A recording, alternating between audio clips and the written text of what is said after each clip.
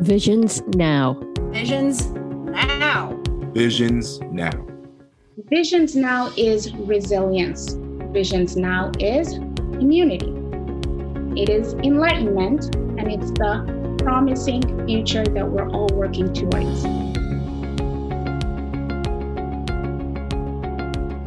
It's Black History Month. Welcome back to another episode of Visions Now. You are currently listening to our Black History Month podcast extravaganza. 4 episodes, that's 1 episode a week, featuring all Black voices on all Black topics. Visions Inc. does not take Black History Month lightly. Diversity, equity, and inclusion work is about dismantling systems of oppression. So we're taking this moment to acknowledge the work of our ancestors, ground ourselves in the present, and orient ourselves to the future in order to figure out where we need to go in this fight for racial equity. You can follow us on social media. We've got some great Black History Month content going up on Instagram. And you can check us out at visions-inc.org for all your diversity, equity, and inclusion needs. Please enjoy this Black History Month podcast journey. You can subscribe to Visions Now on all podcast listening platforms. This week's episode is dedicated to Octavia Butler, the godmother of Afrofuturism, a prolific writer and ancestor who has blessed us with a complicated perspective on what Black futures might look like. This episode is also dedicated to the next generation.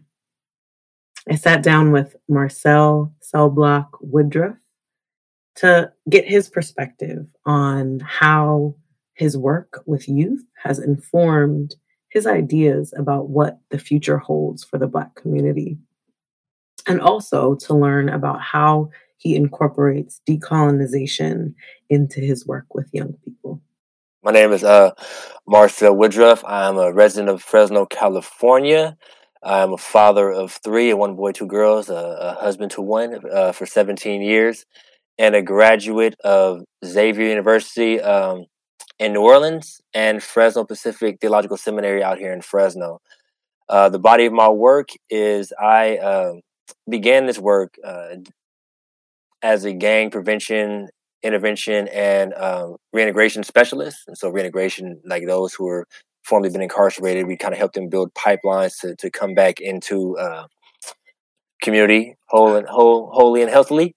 And that evolved into me becoming a community organizer. So currently I am a community organizer primarily for youth who are in what we call proximity areas that are marginalized, disenfranchised, and divested in, and they may have maybe saturated with gang activity and just various other adverse health components that really hold communities back from thriving. And I serve at Faith in the Valley doing their criminal justice reform work, their environmental justice work, and the gun violence reduction work. And so through that, we formed something called Advanced Peace, where we brought Advanced Peace to Fresno, California, which is an evidence-based model proven to reduce gun violence in the cities by working with those who have been deemed the most lethal and mentoring them. So that's me in a nutshell.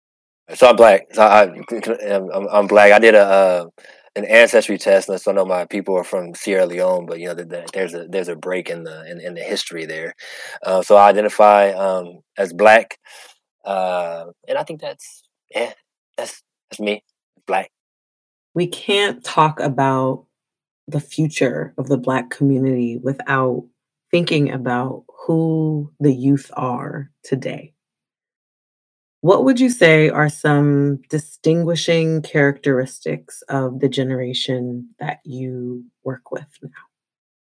So I think for me, working with youth, I've been working with youth for 22 years now. I began at Xavier, and we saw kind of the proliferation or the emergence of a really unique time with the tragic death of like Trayvon Martin and Michael Brown.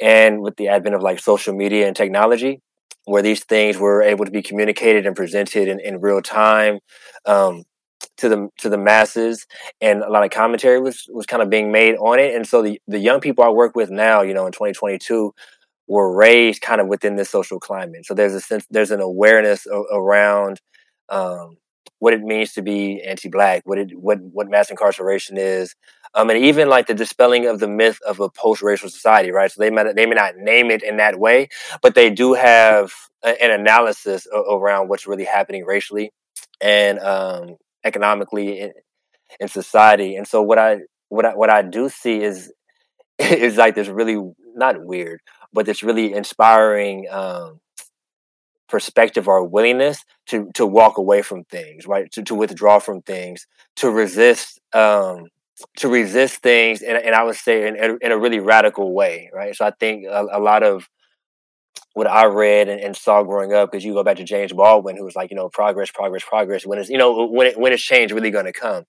And young people are now saying, no, change is going to be now, because I can't have it any other way. And so whatever that looks like, it looks like. But I do think that young people these days, the ones that I work with, like especially coming out of the Black community, processing things, they have a really keen analysis on what it means to be human and what it means to be oppressed by systems that are designed to dehumanize and rob people of their humanity.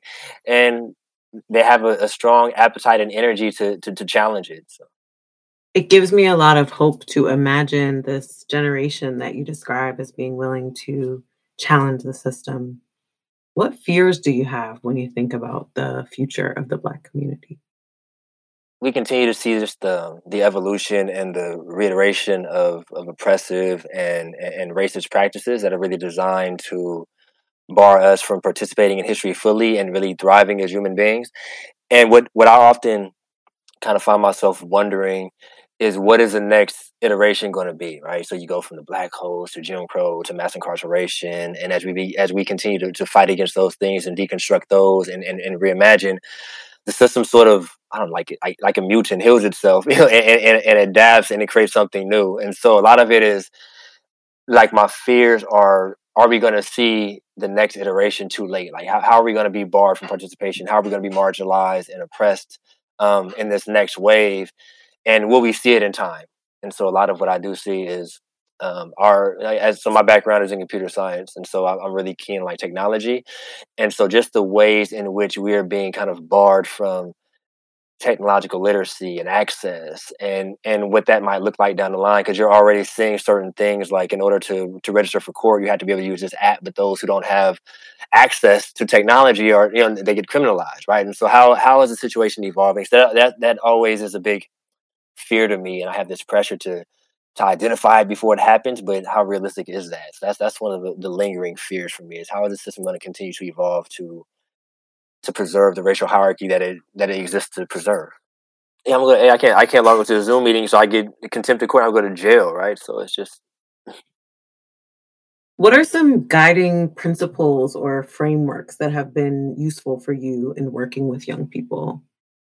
A lot of what I use with young people is a framework that really embraces decolonization and anti-imperialism in ways that kind of reverse the flow. So like, one of my biggest mantras is to let them lead. Like, a lot of times when I first began this work, there was just a lot of tokenization of youth. Let's just get how many bodies can we get to hold up this sign, and funders would run off and say, oh, we got 50 youth. And so for me, when I got into this work, I got into it doing this. It wasn't an after school program. It was a weekend program where I would open up the schools, and the kids would come in, and we would just kind of play basketball. There's arts and crafts. There's all these things that they can kind of come and do, just to have something to do on the weekends. And the first maybe month that I did it, nobody would show up. Nobody would show up except this one little girl named Frankie. So Frankie came, and I would get so super discouraged about it. But I was like, you know what, man? As long as Frankie keeps coming, I'm going to keep doing this. And Frankie turned into 3,000 kids, 17 years later, But I think that having this principle of valuing, just of a qualitative analysis of like, every one of them is precious, every one of them is worth it, and every one of them is worth the totality of my resources and my energy and my being, guides me in this work. And that's looked like putting young people on platforms and on stages. Man, I had a young guy before this phone call got an email from NASA. This is a kid who dropped out of high school, and we just invested in him, and now he's getting a phone call from NASA to say, we let them lead and to put a radical faith and trust in young people that then emanates out into the community. So that's been one of my guiding mantras, and with a little bit of experience in there. Can you say a little bit more about this concept of decolonization in the context of youth work? Like, what does a decolonized young person look like? And what are some tools or strategies that you could use in a decolonized youth development space? Young people were actually the first ones to teach me about decolonizing. Right, so I was at a camp, and I was speaking to a young man just about W.B. Du Bois and this concept of the Du Boisian double consciousness, right? Of how to be a black body in America is to be white, right? And how we have to constantly be at war with ourselves.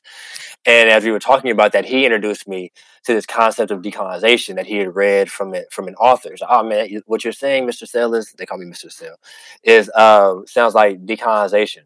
And so I used kind of his framework and the way he understood it, and I researched it, and I brought it back to them in ways that they could digest. Like, what does this really mean? How do you give them like historical analysis, and how do you contextualize it in a way where they can resonate with it? And they've done a lot to. Majority of them have done a lot to really embrace it and make contributions to it as well. And so it hasn't been a hard concept for young people to get behind. I think it's just about creating the right frameworks and platforms for them to be able to contextualize and understanding it through their own lenses, and just allow them to run with it. So decolonized young people, they buck against the system in ways that makes those like me who may be somewhat palatable, to empire, palatable to the colony, right? Because I've functioned in it for nearly 40 years. They buck against the system in ways that make me uncomfortable. But when I get uncomfortable, that's when I know we're kind of going in the right direction. Like, okay, great. And so like one thing they've done is really challenge. I think it's a good example is the young man who got the call from NASA. He hated school, and he often brought in how schools were designed really to colonize, to separate bodies, to distinguish who was worthy, who wasn't worthy. I mean, to identify who was disposable, who was discardable, and who would kind of go on to be accepted within these colonized white spaces. And so what he's done is say we have to reimagine education in a way that's more cosmopolitan. Right? That's my language, not his, but in a way in which everybody genuinely belongs. If you guys can't do that, then we have to continue to push back against the system. And so recently we got a phone call from Fresno State asking, which is a university out here in Fresno, asking, how do we make more young people like him? How do we do that from college professors saying, how do we do that in a way that empowers our students? Because our students often do follow this linear model. They don't we rob them of analytical and critical thinking, and they just perform in a way to one day be successful in capitalism. And here you have a young man who is thriving, who's doing well, who's challenging the system, and he never conformed, right? So I think that decolonization for when you work with young people, it's not just cerebral, right? It metabolizes in their body in a way that's liberating to them and empowers them to say, nah, this system isn't humane, and I'm not going to participate in it. So one tool that I do use is art. So we have a free music studio, and that's been like the easiest way to access young people, because instead of having to recruit, you have young people who just kind of flock to your program. And so we have this free music studio. We have various arts programs that bring in young people, and then having the tools to help them. Like one is storytelling, to help them discover their story through art, through music, through culture, and bringing in educational components like history of our city, history of our people, history of our state, and so on and so forth. And also recently we began to do somatics, so like somatic therapy, somatic healing through music. And so the practice is the young people come in, and they'll be given an assignment. Bring me a song that makes you just angry whenever you hear it. Bring me a song that makes you sad wherever you hear it, you know, and they'll come in, we'll listen to each other's songs and they'll share it. And it's like a really bonding experience. Cause when you're sharing your music with somebody, that's special, right? You know, you don't just give your playlist to everybody. And so they'll come in, they'll share their songs, and then they'll unite. And then you ask the question, okay, listen to it again, but everybody just be still. And then tell me how your body felt while you were listening to that song. Explain to me what's happening in your body, right? And so we walk them through this process, and it's just really deep, really enriching, and it creates these points of connectivity with them, where you kind of bond with them on a soul level. And so I have a young guy who changed his complete music platform. He was like, man, you're the first person who gave me permission to actually talk about my emotions, and I felt liberated with that. So it's just really authentic relationship. Creative, innovative programming, and just real, authentic tools that build connection and bonding. Marcel, from your perspective, how can we invest in our futures as a Black community, especially incorporating a decolonized framework? There are days in this work where, you know, the vicarious traumatization and just the lived experience and the things you hold in your body really make me super pessimistic. and I feel like there's value in our united struggle and us continuing to support each other, unite and heal together, and find meaning in the struggle. But sometimes I don't know if the system's ever going to really change, or we have to wait for it to implode, you know. But I think in my more optimistic days, right? And when I'm optimistic, I do feel as if if we invest in our future through really centering and focusing on resources and programmings and even just a genuine relationship and community that centers healing, that we can arrive at a space where we can genuinely unite. Because a lot of times when I do this work, it's easy for practitioners to get co-opted, you know, because the divide and conquer method is alive and well, you know. And so if we go into spaces, you know, with good intentions but unhealed, and so we get divided really quickly. So I think that really centering and investing in our healing as a community is a good first start. Then we can unite as a people, and then when we unite, we can fight. And then when we fight, we can win. And so, like, in my optimistic lens, that's what I feel. You know, really investing in the healing and wellness of us as a community and as a people, and moving toward winning in ways that allow us to live freely and wholly and authentically as a people. So, in my work, like at Advanced Peace and with Faith in the Valley, one of the questions that I have introduced to our group, to our team, and even with our youth, is in what ways did I perpetuate colonization and imperialism in my work today, and how can I show it better tomorrow? And what that looks like in a, you know, as we begin to like to decarcerate like these mass incarceration systems, is it forces us to do like a lot of research. And so we learned, it's like the way it shows up, because we do like a lot of accompaniment, and like supporting people who are going through like court processes. So in California, they have these things called gang enhancements or gang injunctions. And so a lot of it was that we had to break this narrative. And so this goes back to the decolonization thing, like an actual tangible example of it, right? Is we had to break this narrative in the community around the young people that we as a community were deeming disposable, right? The ones who had fallen into gangs and violence, and that there was like this internalized kind of like colonization or oppression that said, oh, these are the bad ones, these are the bad apples, we should throw them away. And so they would get these court cases, and people didn't want to support them. And so in asking that question, how do we show up today in a way that perpetuated colonialism and imperialism, and how we show better tomorrow, we discovered that a lot of the laws that were on the books around gangs came on the books when the border crossed Mexico, and we displaced, and America displaced a group called the Californinos, and they created these bandit codes. And those bandit codes evolved into gang laws and gang injunctions. And so our unwillingness to hold and love the entirety of those who belong to us in community was an act of us perpetuating, you know, colonization, in that we're now enacting and drawing from a system that was designed to displace, right? And so that's one thing we live by, we move with, and that's one tangible example of how it's really kind of shifted us and shaped us. Because now it's no questions asked. If a loved one needs support so that they can be free and get the resources they need to be free and to love freely and to be with their family, then it's all hands on deck. So. Thank you so much for taking the time to speak with me today. So let us know, how can we get in touch with you? How can we keep up with the work that you're doing in Fresno and beyond? You can follow. I'm on Facebook as Marcel Cellblock Woodruff. I'm on Twitter as Cellblock SA. Anything that has to do with Faith in the Valley is connected to me. So Faith in the Valley, we have a Twitter pages, we have Instagram pages, we have Facebook pages, and Advanced Peace Fresno. So we have a Twitter page at AP Fresno, and there's also a Facebook page AP Fresno, and I'm involved and interwoven in all of those entities. So if you see them, you see me.